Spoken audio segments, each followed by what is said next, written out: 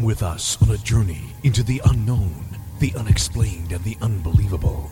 We will test your senses and challenge your beliefs. A world where science and religion clash. Or do they? You will meet real people and hear real stories, but you will not believe. You will witness strange sights and hear strange sounds, but you will not believe. This is the New England Ghost Project.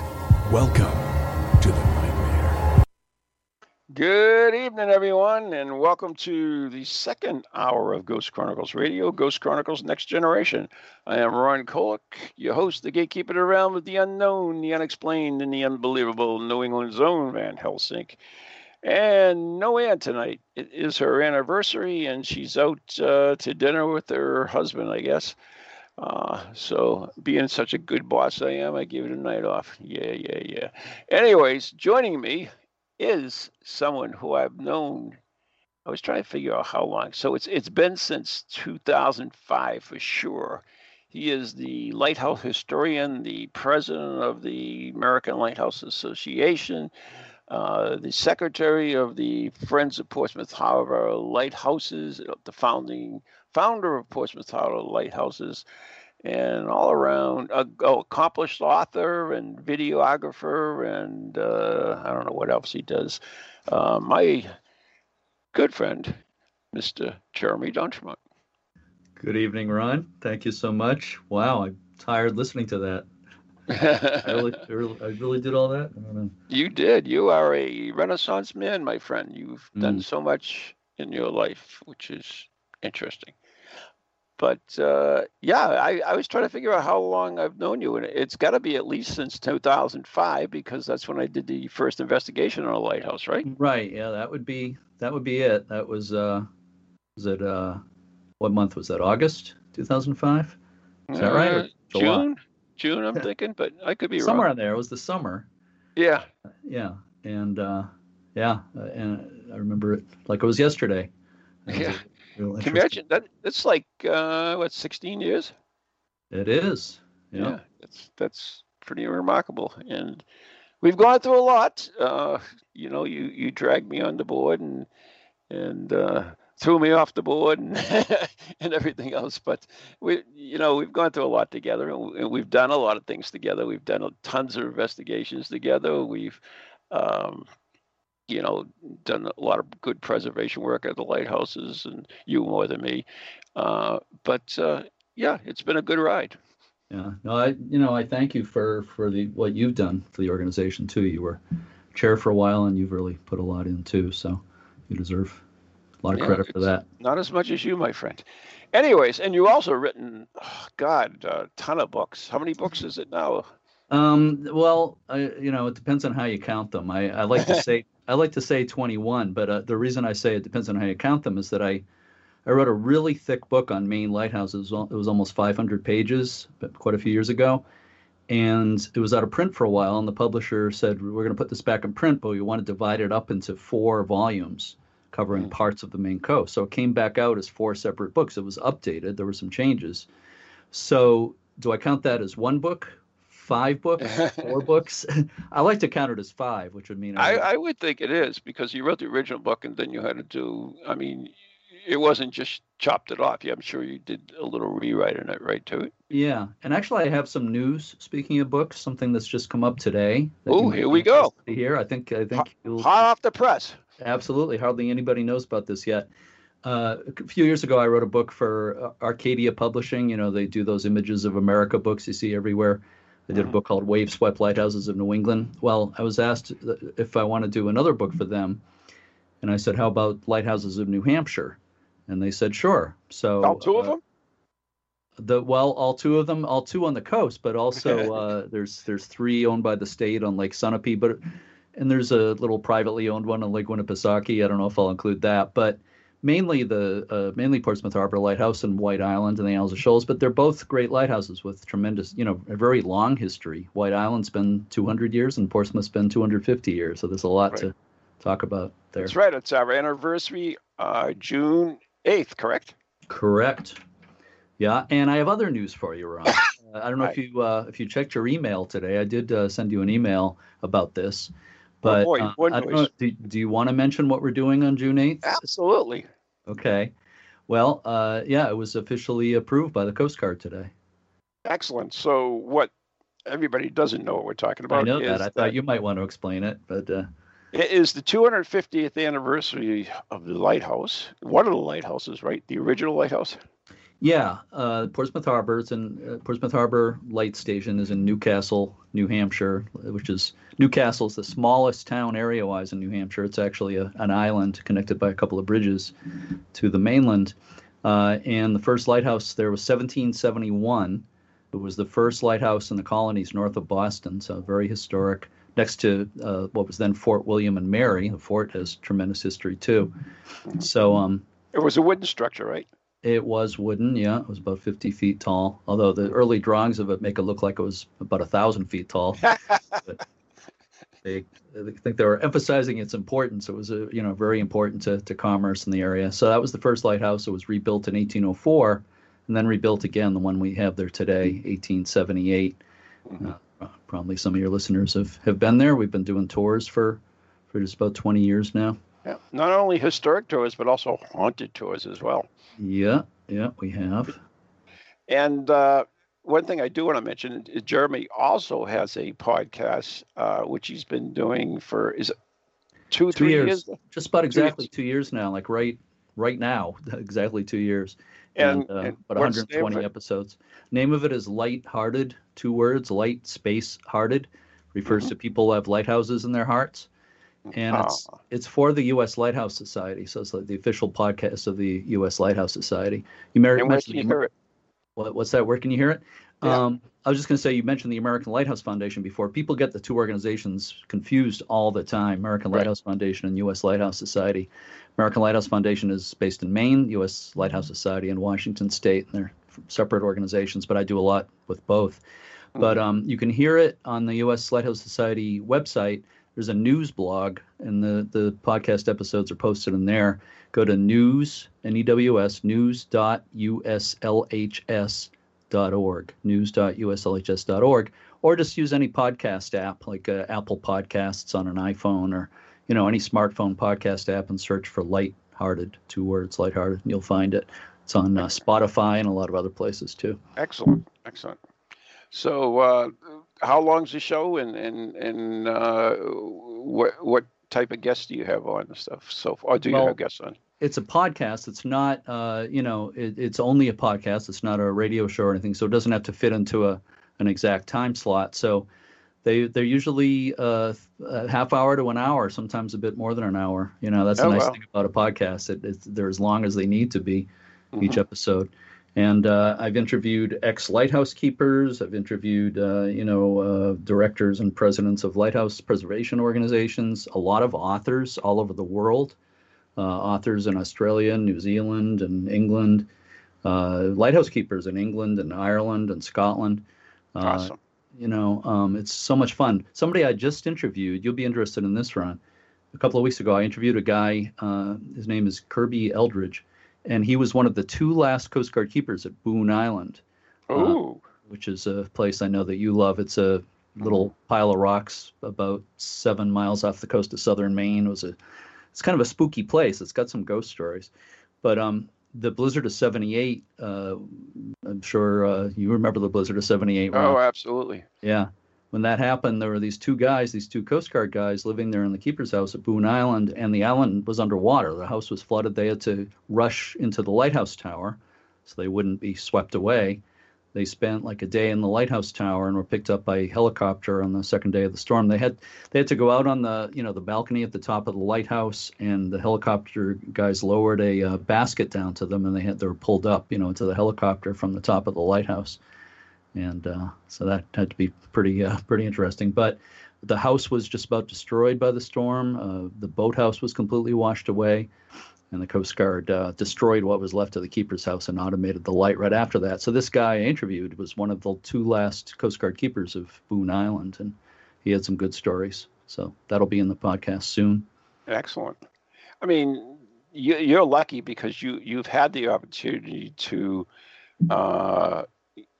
talked to so many different lighthouse keepers wives, anybody associated. I mean, for instance, you're also involved with the Friends of Flying Santa, which is an interesting story in itself. But so you are the man, for as far as I'm concerned, about lighthouses, especially here on the East Coast. I don't think there's anyone that has more knowledge of them than you do. Well, I've been doing it a long time. Sure. So you do anything long enough, you accomplish some things. But I've been doing it for like 35 years or so. Yeah, I've had a lot of fun, and with this podcast, I'm learning so much. Every show, every interview, I learn a lot. You know how it is. The more you get into something, the more you realize you don't know, and you realize how much. Oh yeah, you always learn. When you stop learning, you're dead. The way I look at it, always. Completely. So what's the story on Boone Island since you brought it up? Have you heard anything about what they've done? Because originally it was put up by the Coast Guard. In fact, Jim Leslie and myself tried to get it, but we weren't able to. And I know someone else got it. And do you know what's happened to it since? Well, I'll tell you what I know. First of all, it was put up for transfer at no cost through the National Historic Lighthouse Preservation Act. Nobody applied. I'm thinking of the other one, I think, right? Well, no, you and Jim looked into, okay. You definitely are considering going for Boone Island. But because nobody applied under that process, the GS is actually through the GSA, the General Services Administration, they auctioned it. It was bought by a real estate guy out of Portland, Maine. But he flipped it basically, and it is now owned by. Well, he flipped it without doing anything. I mean, he didn't improve it or anything. But it's owned by a guy named Bobby Sager, Sager, who's a really interesting guy. I've been to his condo in Boston, overlooking Boston Common. He made his money in, I think, financial advising and stuff. But he's a well-known philanthropist. He is a great photographer. He's traveled all over the world taking pictures of like third world children and stuff like that. Wow. His photos were used as the backdrop of a concert tour by Sting.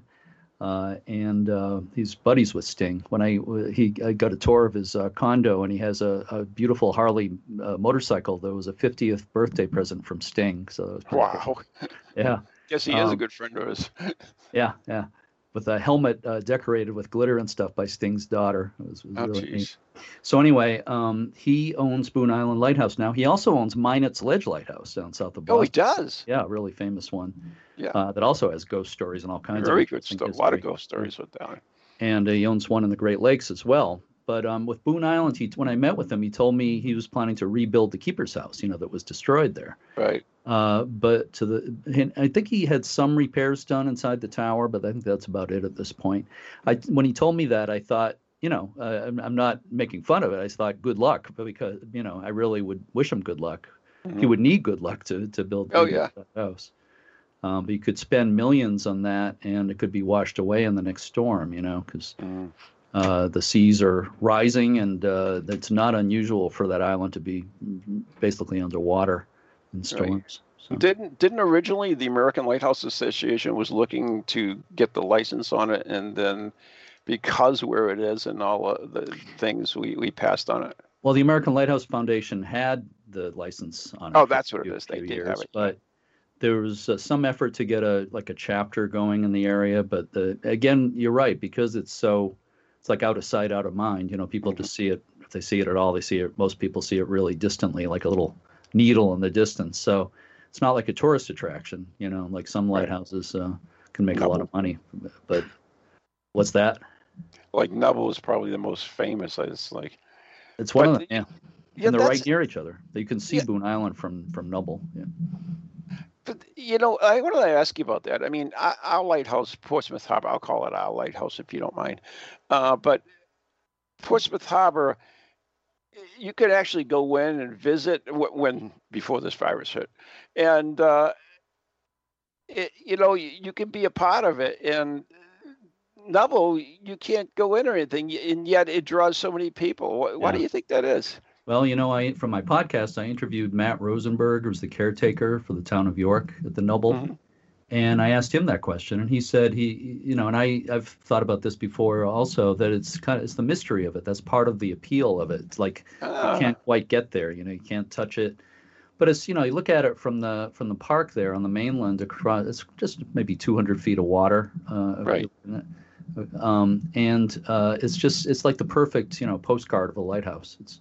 It's just so perfect, and people just love hanging out there and photographing it. There's something peaceful about it, and photographing it. It's probably the second most popular lighthouse to visit in the world, and the other one is also in Maine. That would be Portland Headlight in Cape Elizabeth near Portland. Yeah. Well over 1 million people visit Portland Headlight every year. Do they really? At the Nubble, yeah. Wow, I wasn't aware of that. Yep. They say 1.2 million each year, and a lot of that is people from the cruise ships that come into Portland. Mm-hmm. Some of them get tours on trolleys and stuff, and on buses, and go to see the lighthouse. Of course, this past year was quite different, but in a normal year, the fall especially, with those cruises that come into town, it's. I recommend that people go to Portland Headlight, but don't go in September or early October when it's cruise ship season, because it can be kind of crazy there. Yeah. One of the things that I really enjoyed several years ago, and it's amazing how time flies. I was just looking at some pictures the other day, is that we, Jeremy and myself, did a bus tour, and we hit 10 lighthouses. Do you remember that, Jeremy? Sure do. Yeah, that was a really interesting day. It was fun. Yeah, and that was a lot of fun. And well, we've done 2, right? I'm trying to think now. I'm not confused. We did one with David Wells and Maureen and Boone. What's her name? Fiona Broom. Yeah. And then we did another one with the Friends of Flying Santa. Right. Well, the Friends of Flying Santa one was more of a general lighthouse tour, but we did a little kind of mini investigation at Owl's Head Lighthouse. Yeah, right. Yeah. And that was we went all the way up to Canada on that one, if I believe. Yeah. Right? Well, that was what, like a 3-day tour or something like that? Yeah, that was great. I enjoyed that one as well. And the other one we did with David Wells, like I said, and we did like many investigations, because they were all mediums, and they gave their impressions at each lighthouse and so forth. Yeah, that was fun. It was really interesting, especially at Portland Headlight. If you remember, David Wells and Gavin Cromwell, right, from the UK, they were allowed to go into the basement of the keeper's house there at Portland Head, and they both had strong feelings about spirits there. They shipwreck victims, they said. But then Maureen had a real interesting experience in the keeper's house as well. So I don't recall, because it gets so muddled after a while. Well, do you remember what happened? You and Maureen were in there's a museum in the keeper's house there. Oh, yes. Okay, go ahead. And the two of you were in there, and the bus was like waiting for us. I think the 3 of us were the last ones who weren't on the bus yet. So I said, I came into the room and I said, we got to get in the bus. But Maureen was deep in a trance, or at least deep in thought. And she seemed to be in contact with somebody, and she was I remember crying and saying, there's this, it's like an older man, she said she was in contact with. She said he kept repeating the phrase, "I gave my life to the light. I gave my life to the light." And interestingly, you were both standing right near a display on the wall that had a very large picture of a man who was a keeper there for many years. He actually lived, his father was keeper before him, Joseph Strout. His father was Joshua Strout. Joseph Strout lived for like 60 years at the lighthouse. Oh, God bless him. And he retired and died a short time later. So you're standing right near his picture, and Maureen's saying this older man, she felt he had heart trouble and had to retire, and that he didn't want to leave the lighthouse, and was heartbroken that he was having to retire, and he was not well physically. And, I don't know that he died of heart disease, but it seems likely, since he retired at a pretty advanced age and died a short time later. Died of a broken heart. Well, maybe sort of. I mean, it didn't help him, certainly, to have to retire. But she was, quite emotional about it. I remember, and she was saying, it was like, how Maureen does this. It's almost like sympathy pains or something. She started saying, my chest hurts, because she was thinking that he had heart problems. And she said that pretty loudly, and the woman working at the cash register in the museum kind of yelled out, "I'm calling 911." We had to tell her, "No, it's okay. This is what she does." You know? I always wondered about that. What if she went in a deep trance and I couldn't get around? What do I call the cops? I mean, I know it. Call the ambulance and they come in. It's like, yeah, well, she's kind of possessed. It's Yeah, like, I was going to say, do you call an ambulance or do you call an exorcist? I know. It's interesting. We have an announcement we're going to make, I think, in the second half of the show, just to let you know. But yeah, there's somebody. Steve and I were talking on the international show just prior to this, and I mentioned that it seems like every lighthouse here in the States is haunted. And I asked him about that in the UK, and he said it isn't really that way. He said there are only a few ghost stories from the number of lighthouses. They have tons of lighthouses. Yeah. But why do you think that is, Jeremy? I'm really not sure. I know I interviewed recently, well, it's not really the UK, it's Ireland, this guy, Richard Cummins, who lives in California now, but he's Irish, and he was a lighthouse keeper in Ireland for about 15 years. And one of the places where he was stationed was Hook Lighthouse, also known as Hook Head Lighthouse, which is the oldest working lighthouse in the world. It was built around 1200 by monks originally, and the early keepers were monks.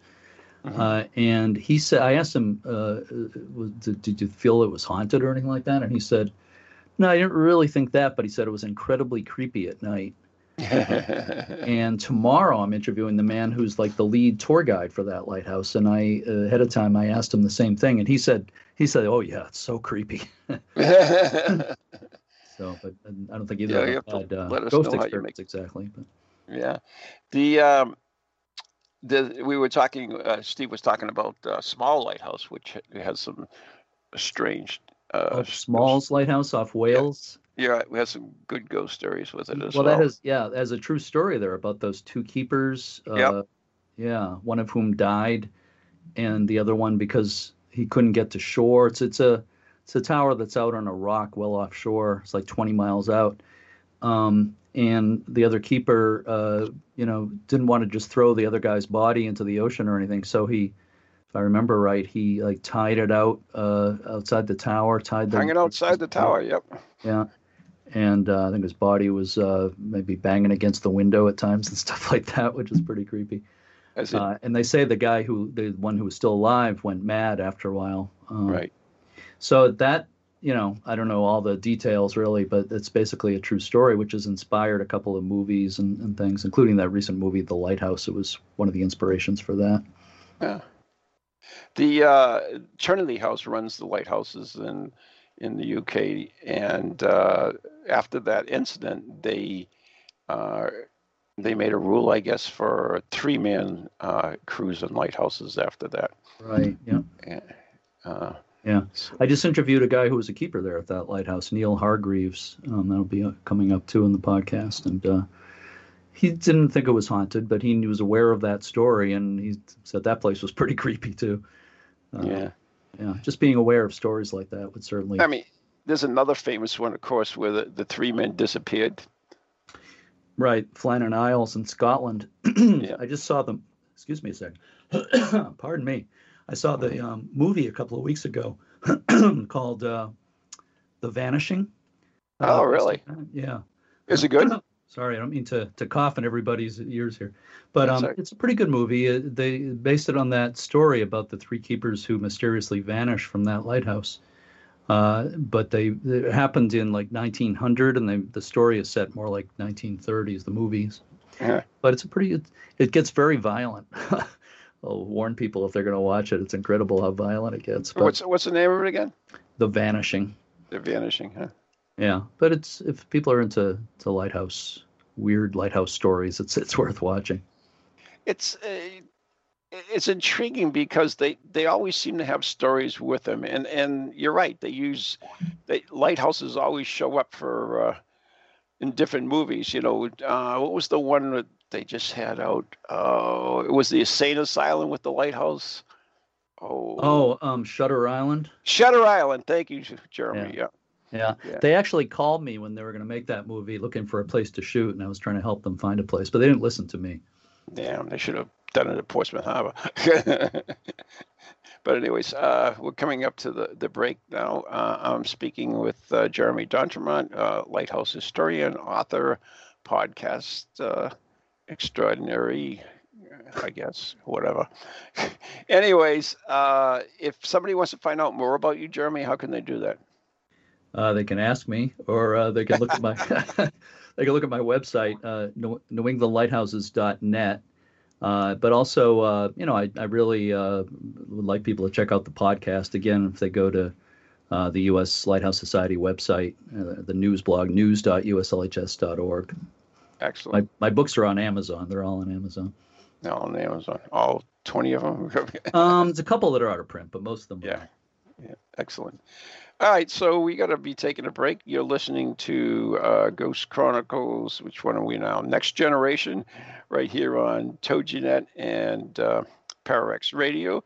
And we are brought to you by Circles of Wisdom, 386 Merrimack Street in Methuen, Massachusetts, and the Glanton Messier Family Law Group, 15 High Street in North Andover, Massachusetts, and our very good friends on Patreon at Ghost Chronicles Radio. And we'll be taking a break, and when we come back, we have an announcement to make, which I'm really excited about, and it has something to do with the anniversary of Portsmouth Harbor Lighthouse, so stay tuned for that.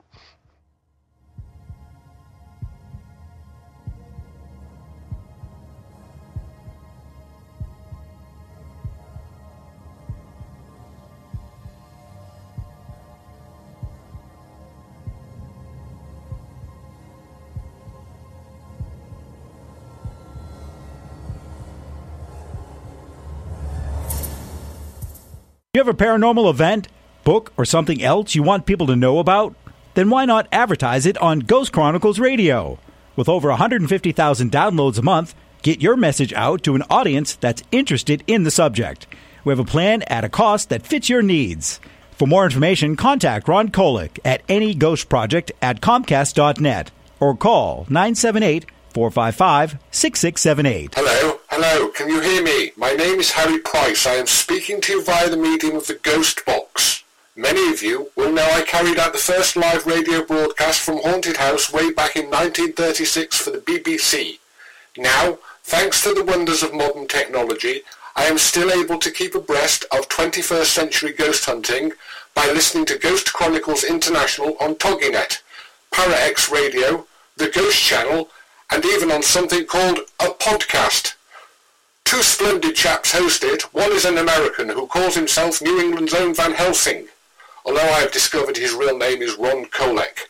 The other is Stephen Parsons, and he's a paranormal scientist.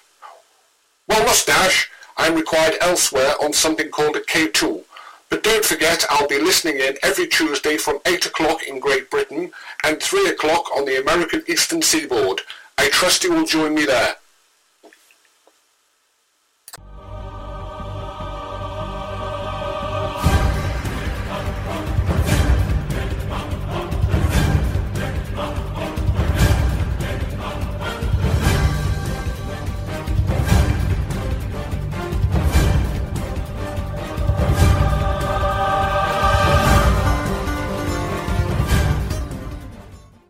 And welcome back to Ghost Chronicles Next Generation. I am Ron Kolick, and my special guest tonight is Jeremy d'Entremont, lighthouse historian and author. Just before the break, we said we had an announcement for you, so I'm going to turn it over to Jeremy, and I'll leave it up to you, Jeremy. Okay. So we're going to have this event to celebrate the 250th anniversary of the first lighthouse, the Portsmouth Harbor Light Station, we'll call it. And that's going to be on June 6th. I'm not sure if we said earlier that the actual anniversary when the first lighthouse there was, first lighted was June 8th, 1771. Was that a Tuesday, I think? Yeah, it's a Tuesday. And that's when we're doing the seance, that we mentioned earlier. And by the way, as I speak, it's starting to thunder and pour outside here. It's a good timing here. For a creepy thunderstorms show. are hitting. Yeah.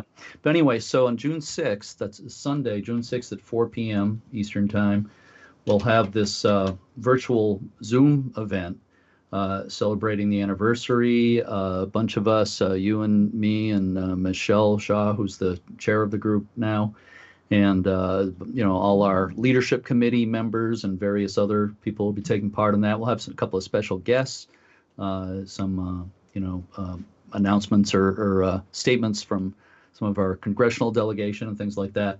And a song, the official Portsmouth Harbor Lighthouse song, will be performed with a new music video. Excellent. But I'm not singing it, so don't worry about that. Pat Heffernan is one of our leadership committee members, who's a great singer, songwriter, guitarist. What's the name of his group, Jeremy? Shanachie. He's one half of an Irish folk singing duo called Shanachie, Shannachie. It means storytelling in Gaelic. Yeah, very good group. Yeah, they're great. But he sometimes performs solo. So he did this. He has an album. Shanachie put out an album. Portsmouth Harbor Light is the album, and the ghost picture of Joshua Card is on the front of the album. Yeah, famous ghost of the lighthouse.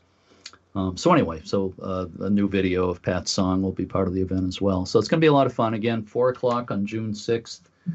There's no fee to be part of it or anything like that. So free is what we're saying. Yeah, you could put it that way. Yeah. And how can people, join in or watch it? It's on. They can go to our website, which reminds me of something else I don't want to forget. But the website is portsmouthharborlighthouse.org. So all spelled out. Portsmouth. When Portsmouth, I think probably most listeners know it's spelled like Portsmouth, Portsmouth. I always know when somebody calls they're from another part of the country and they say, they pronounce it Portsmouth. That's Portsmouth. So portsmouthharborlighthouse.org. And there is a page all about this event. You can register in advance to be part of it.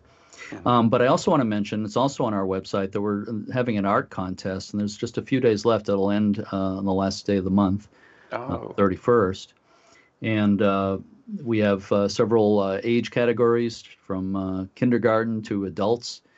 And we're just asking for drawings, paintings, any sort of, other than photography, any, two-dimensional artwork of the lighthouse, and we'll announce the winners during that event as well. And winners will get a private tour of the lighthouse with me and/or Michelle Shaw, and a couple of people will win like a basket of goodies related to the lighthouse too. Awesome, all very good. And this is a free event. Check it out on the website portsmouthharbor.org, right? You left out the lighthouse, portsmouthharborlighthouse.org. Yep, sorry about that. It's an important part of it. Yeah. Not to be confused with lighthouses is what we're really officially now. Right. Yeah, I know. The website address goes back before when we were We're only taking care of one lighthouse instead of two. And now we have Whaleback as well, which is a beautiful lighthouse.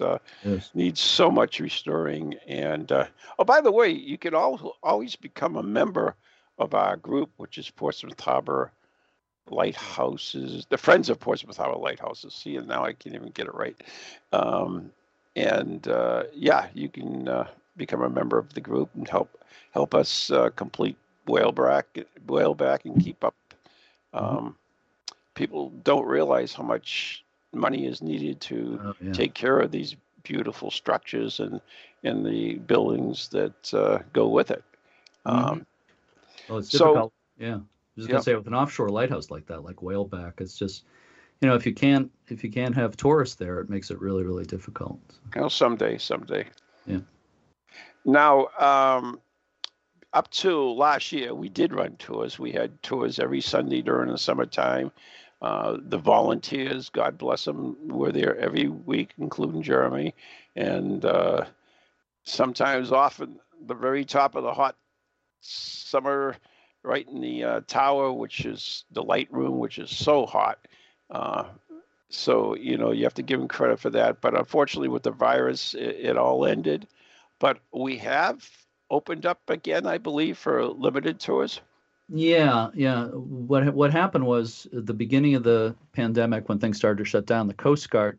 Well, to clarify, Portsmouth Harbor Lighthouse is on an active Coast Guard station, Portsmouth Harbor in Newcastle. And the Coast Guard closed the gate to their station. It was open during the day. People could walk through the station into the Fort Constitution, that's also inside the station. But that was all closed down early in the pandemic, and it's still closed to the public. So nobody can get in to see the fort or get a real close look at the lighthouse. And we don't know. I don't think they know yet when or if it's going to be reopened.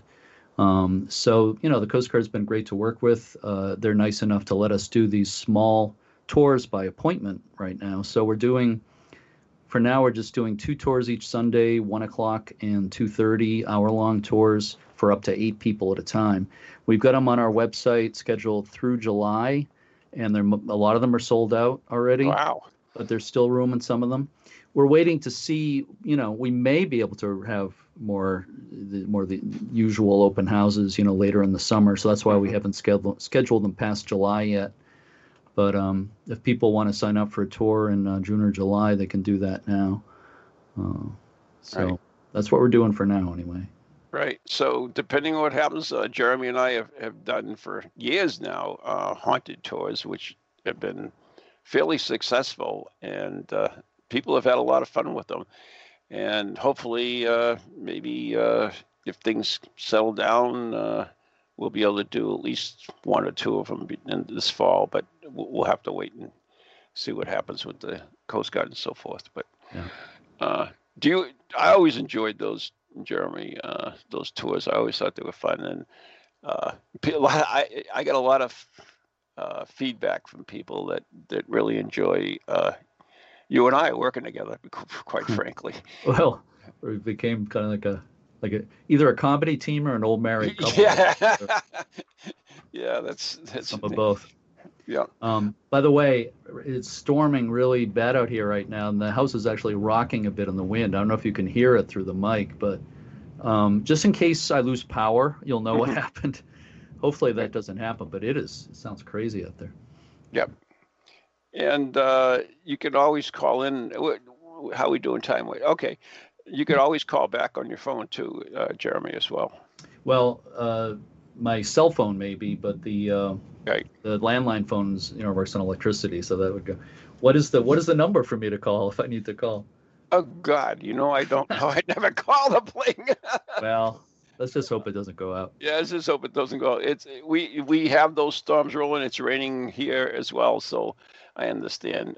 For those who aren't in New England, it was been 90 degrees today, and this is typical New England. You get a hot, humid day, and then in the afternoon, the energy builds up, and you end up with these pop-up thunderstorms. Some of them can be quite severe, but usually they're come and they're gone. They hit and run pretty quickly, but we'll have to see. Yep. So there's so many lighthouses with so many good stories. Do you have a favorite ghost story, Jeremy? Favorite ghost story, lighthouse. Well, it's hard to pick just one, but I think I've maybe give me a couple. I think I may. Yeah. Well, I might have said this to you before. I'm not sure, but one of the ones that really appeals to me is one in Connecticut. It's called Penfield Reef Lighthouse. It's kind of on the border between Bridgeport and Fairfield and Western Connecticut, Western Long Island Sound, And it's a beautiful lighthouse. It's about, I'm trying to think of how far offshore it is, a couple of miles from called Penfield Beach there. You can see it from the beach. But anyway, this happened in, I haven't, I should have reviewed my notes before I started talking. Sorry. It was 1926. I'm not. Don't hold me to that if I'm wrong. But it was in the 20s. No, they used to be, Jeremy, where I don't get the details really close. So that's fine. Well, You're good. I'm usually pretty good at remembering dates, but some of this stuff I haven't talked about in a while. But anyway, I think it was 2026. But anyway, so this guy. Jordan, Fred Jordan was the head keeper, and he had an assistant named Rudolph Eiten, Iten. It was just before Christmas, a few days before Christmas, and Jordan, the head keeper, got in the station. They had two boats there, and he got on one of the station's two boats, and he started rowing for shore. He, as he was about halfway there, a squall came up, and as the assistant Eitan watched from the lighthouse, Jordan's boat and Jordan himself disappeared in the waves, and he drowned. Eitan wanted to help him. He tried to launch the other boat, but he just couldn't because the storm was too bad. It got really windy, just like tonight, I think. But anyway, so they did find Jordan's body eventually. But Eitan became the new keeper. He, nobody blamed him for what happened or anything, and he advanced from being assistant, to being the head keeper. And there was a newspaper article not too much later, and in the article he said that he experienced what he thought was the spirit of Fred Jordan on several occasions. Really? He said that one night he was in his bedroom and he saw a figure he described, I believe, as a gray phosphorescent figure go by the door and downstairs, I believe, and he went and looked and there was nobody there. But then he went back to I think the room that had been Fred Jordan's room, and there was a logbook that had been on a shelf, and he said the logbook was taken off the shelf and was open on the table or desk, open to the day that Fred Jordan died. And what's even more interesting about that is that when they found Fred Jordan's body, there was a note in his pocket, and the note he had meant to give it to Eitan before he left, and it said, "Don't forget to finish the day's log entries." But the note was still in his pocket when he was found after he died. So when Eitan found the logbook opened on the table that night, he said, again, it was open to the day that Jordan died, and the entries still hadn't been finished. So it was like Jordan was reminding him again, finish the log entry for that day. Huh.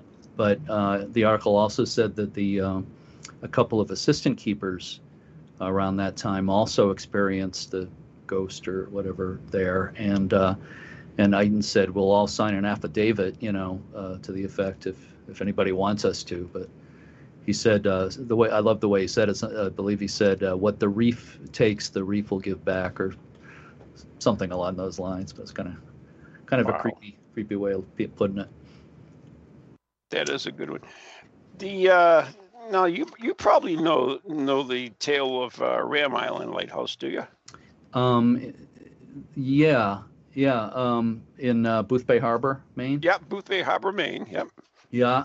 Well, it's got a couple of stories. One is that before there was a lighthouse there, they say that sailors would see the apparition of a woman waving a lantern to warn them away from the rocks there. Is that the one you're talking about? Yes. Yeah. So that was fairly well known, and supposedly, this mysterious, this ghostly light did save some people, did warn them away from ruin there. But the lighthouse was built, obviously because it was dangerous, but came a little late as one of the later Maine lighthouses, surprisingly. Yeah. I mean, like I says, there are so many. One of my favorite, and I'm actually trying to get the proper name of it, but there's the lighthouse in Canada, and it's supposedly haunted by the ghost of Horatio Hornblower. Yes. In fact, I wrote an article about that years ago, and I interviewed the people. They have a B&B. I don't know if it's still operating. I'm trying to think of where it is. I know. I'm trying to think of it too. I was like, what's the name of it? I always enjoyed that story. Yeah, I wrote the article like 20 years ago, so it's hard to remember. I probably got the information for you then. Yeah, but anyway, the story was that I think the wood itself maybe came from England. I thought, and I know it's in Ghosted Day. The one I heard was that one of the keepers was the navigator for. Oh yeah. Not Horatio Hornblower, Lord Nelson. Oh right. Yeah. That's what it is. Lord Nelson. Yeah, you're absolutely right. Yeah. Yeah, if I remember it, I believe that's what he was, and Lord Nelson. I mean, that's an intriguing story in itself. When he was killed at the Battle of Trafalgar, they actually put his body in a bottle of rum to preserve it. Not a bottle, a keg of rum to preserve. Yeah, pretty good if they can get a Lord Nelson in it. And they say that his ship is his ship is haunted, and also this lighthouse is haunted. It's like seems like sometimes when you have a famous ghost, it haunts like more than one location. Right. I just found I'm sitting here at my computer, so I'm able to Google as we speak, and I found the explanation of the story you're talking about. Okay. In 1817, a William Kent built a house on Kent Island and always claimed it was haunted. Where are we talking about here? Are we talking about Nova Scotia? I think it is Nova Scotia. We're talking about. Yes, it is in Nova Scotia. The house was torn down in 1903 and a lighthouse constructed on the site in 1904. For many years, Kent's descendants operated their house adjacent to the lighthouse as a B&B, and there were several reports of supernatural activity in and around the lighthouse. A few years ago, a medium staying at the B&B announced that not only was the lighthouse haunted, but the haunter was also the ghost of Admiral Horatio Nelson. Horatio? Yeah. Horatio Nelson? That's not right. Horatio. I don't know. The remarks were taken with a pinch of sea salt, but a couple of years later, when researching the family history, the current Kents discovered that William, who built the house, had sailed with Nelson, serving as navigator aboard Nelson's HMS Victory at the Battle of Trafalgar in 1805 when Horatio met his death. So there you go. So yeah, you got it right.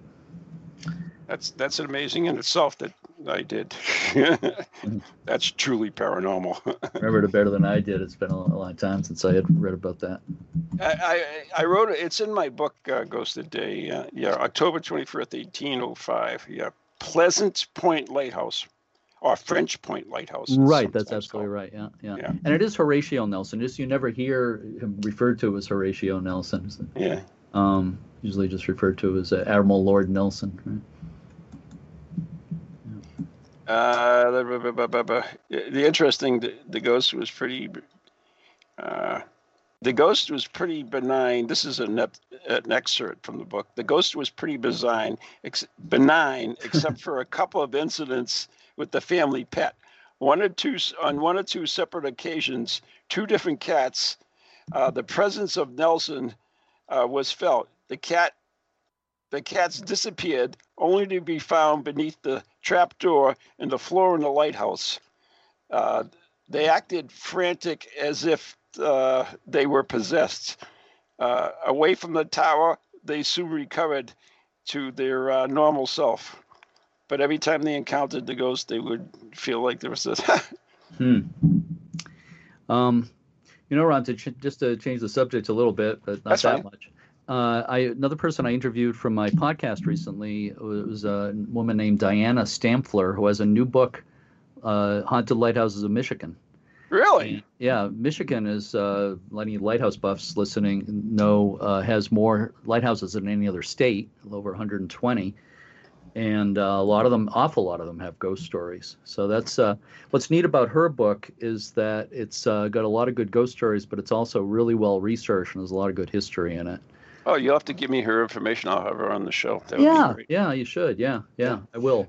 Mm-hmm. Didn't our good friend buy a lighthouse there? What's his name? Oh God, I can never remember. Remember the spark plug lighthouse we investigated? Spring Point Ledge in South Portland? No, the one. Borden Flats. Borden Flats, yes. Yeah, Nick, right. I just interviewed Nick for the same episode of the podcast with Diana Stampfler about Haunted Michigan Lights. Has an interview with Nick Korstad, who you're talking about. That's who it is, yep. He sold Borden Flats Light, but he bought a lighthouse B&B in Michigan, called Big Bay Point Lighthouse. And apparently previous owners had all kinds of experiences there, and a keeper there committed suicide. So the general belief was that's who was, hanging around there. And Nick, not long after he bought it and moved in and was, doing some work on the place, had a really vivid experience, but he said he hasn't had anything since then. Huh. So he thinks the ghost was kind of checking on things and then left. So, but I don't want to tell the whole story because Nick tells it really well if people want to check out the podcast. Excellent. You and I investigated the one Borden Flats when he owned it, and it's a spark plug lighthouse, which is basically a metal tube on a cement block right off the shore, and that way he did a nice job with it. And he sure did. Largely furnished with furniture from Goodwill, but it looked amazing. It did. It was really good, and I've been lucky since I've known you because you and I have investigated so many different lighthouses. Not only that, and of course Rose Island Lighthouse and Duck Island. Is it Duck Island or what's the one? Goat Island. Goat Island. Thank you. I know it was some damn animal. Yeah, there's a lot of goat islands and ram islands and sheep islands and all kinds of animals. It's like Oak Islands. There's a million Oak Islands. Not necessarily lighthouses, but islands. Oak Islands called. And we've done Biddeford Pool and not Biddeford Pool. What the heck's that called? Wood Island. Wood Island. Thank you. Yeah. Jeez. Did you mention New London Ledge? New London Ledge, that was a great one. Of course, New London Ledge is very famous. Very famous. Yeah. And we did a show with American Builder on there that won an Emmy in 2007. So that's intriguing in itself. Unbelievable! It's that long ago. It was.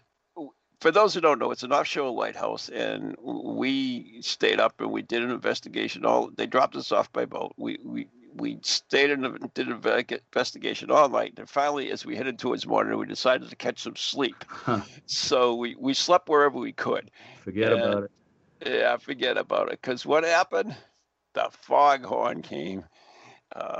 Well, not just that. I remember I went into one room, and at that time it's been restored quite a bit since then. Yeah. But at that time there was hardly any furniture. The place was kind of rough, and I went into this one room, and it was just there's nothing in there but bare wooden floor. Mm-hmm. I laid down on the floor and tried to go to sleep, but it was starting to get light out, although it was really foggy. Mm-hmm. And as the light was coming into the window, I could see that there were spiders all over the place. Yeah, you don't like spiders, Jeremy?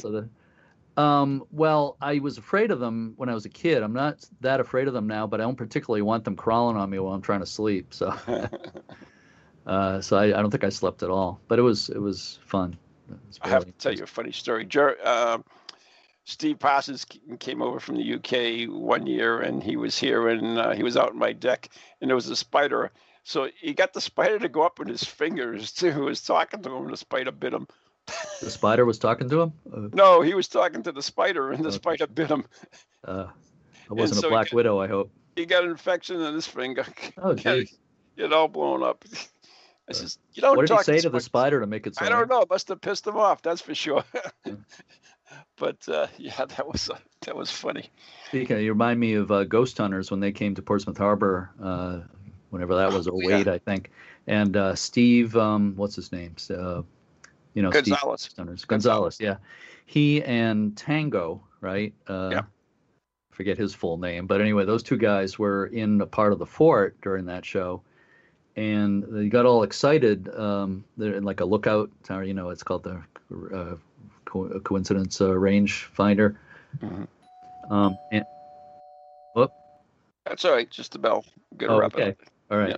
All right, just to finish quickly, they started yelling like something really awful was happening, and I think there was a commercial, and they came back. It was just there was a spider, two spiders in the corner where they were, and Steve was scared to death of spiders. Another curious incident, I don't know if you're aware of this or not, but when Maureen and I had the original Ghost Chronicles on WCCM, after New London Ledge Lighthouse, we had Jimmy and... I can never think of the other guy, but anyways, on the show. And as we were interviewing them, and we asked them what they thought, and they were kind of like, yeah, well, maybe we saw something. Then all of a sudden, a foghorn went off into the microphone. Huh. Honest to God, it sounded, you'd swear it was a foghorn, but of course it wasn't. We have no idea. But yeah, that was a strange incident because that's what happened to us during the night or the morning. I guess the foghorn started going off in the lighthouse, which is extremely loud. I remember leaving on the boat in the thick fog. It just somehow it felt appropriate to go out in the fog that morning. It was excellent. Anyways, we've got to wrap it up. Jeremy, thank you for being with us today. And we have a free event, 250th anniversary of Portsmouth Harbor Lighthouse. You can go to, give out the address because I don't want to mess it up. PortsmouthHarborLighthouse.org. And that's Portsmouth Harbor, the American spelling of harbor, not the English spelling with the U in it. PortsmouthHarborLighthouse.org, and all the information's on there. Yeah, and that is a free event. And come and join us for our celebrations of 250 years of Portsmouth Harbor. And check out Jeremy's website, which is... my personal one is newenglandlighthouses.net, but also check out uslhs.org for the podcast. Right, and check out the podcast. Yeah, so anyways, thanks, Jeremy, and good night and God bless, and I will see you in a couple of weeks. Thank you, Ron. Looking forward to it. All right, bye now.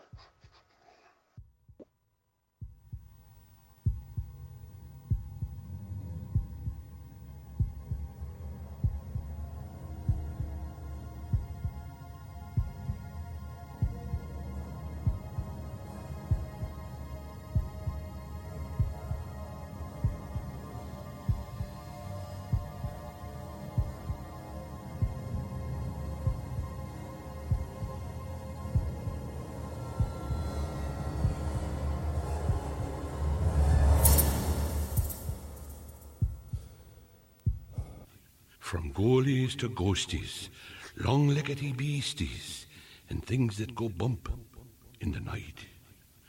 Deliver us, good Lord.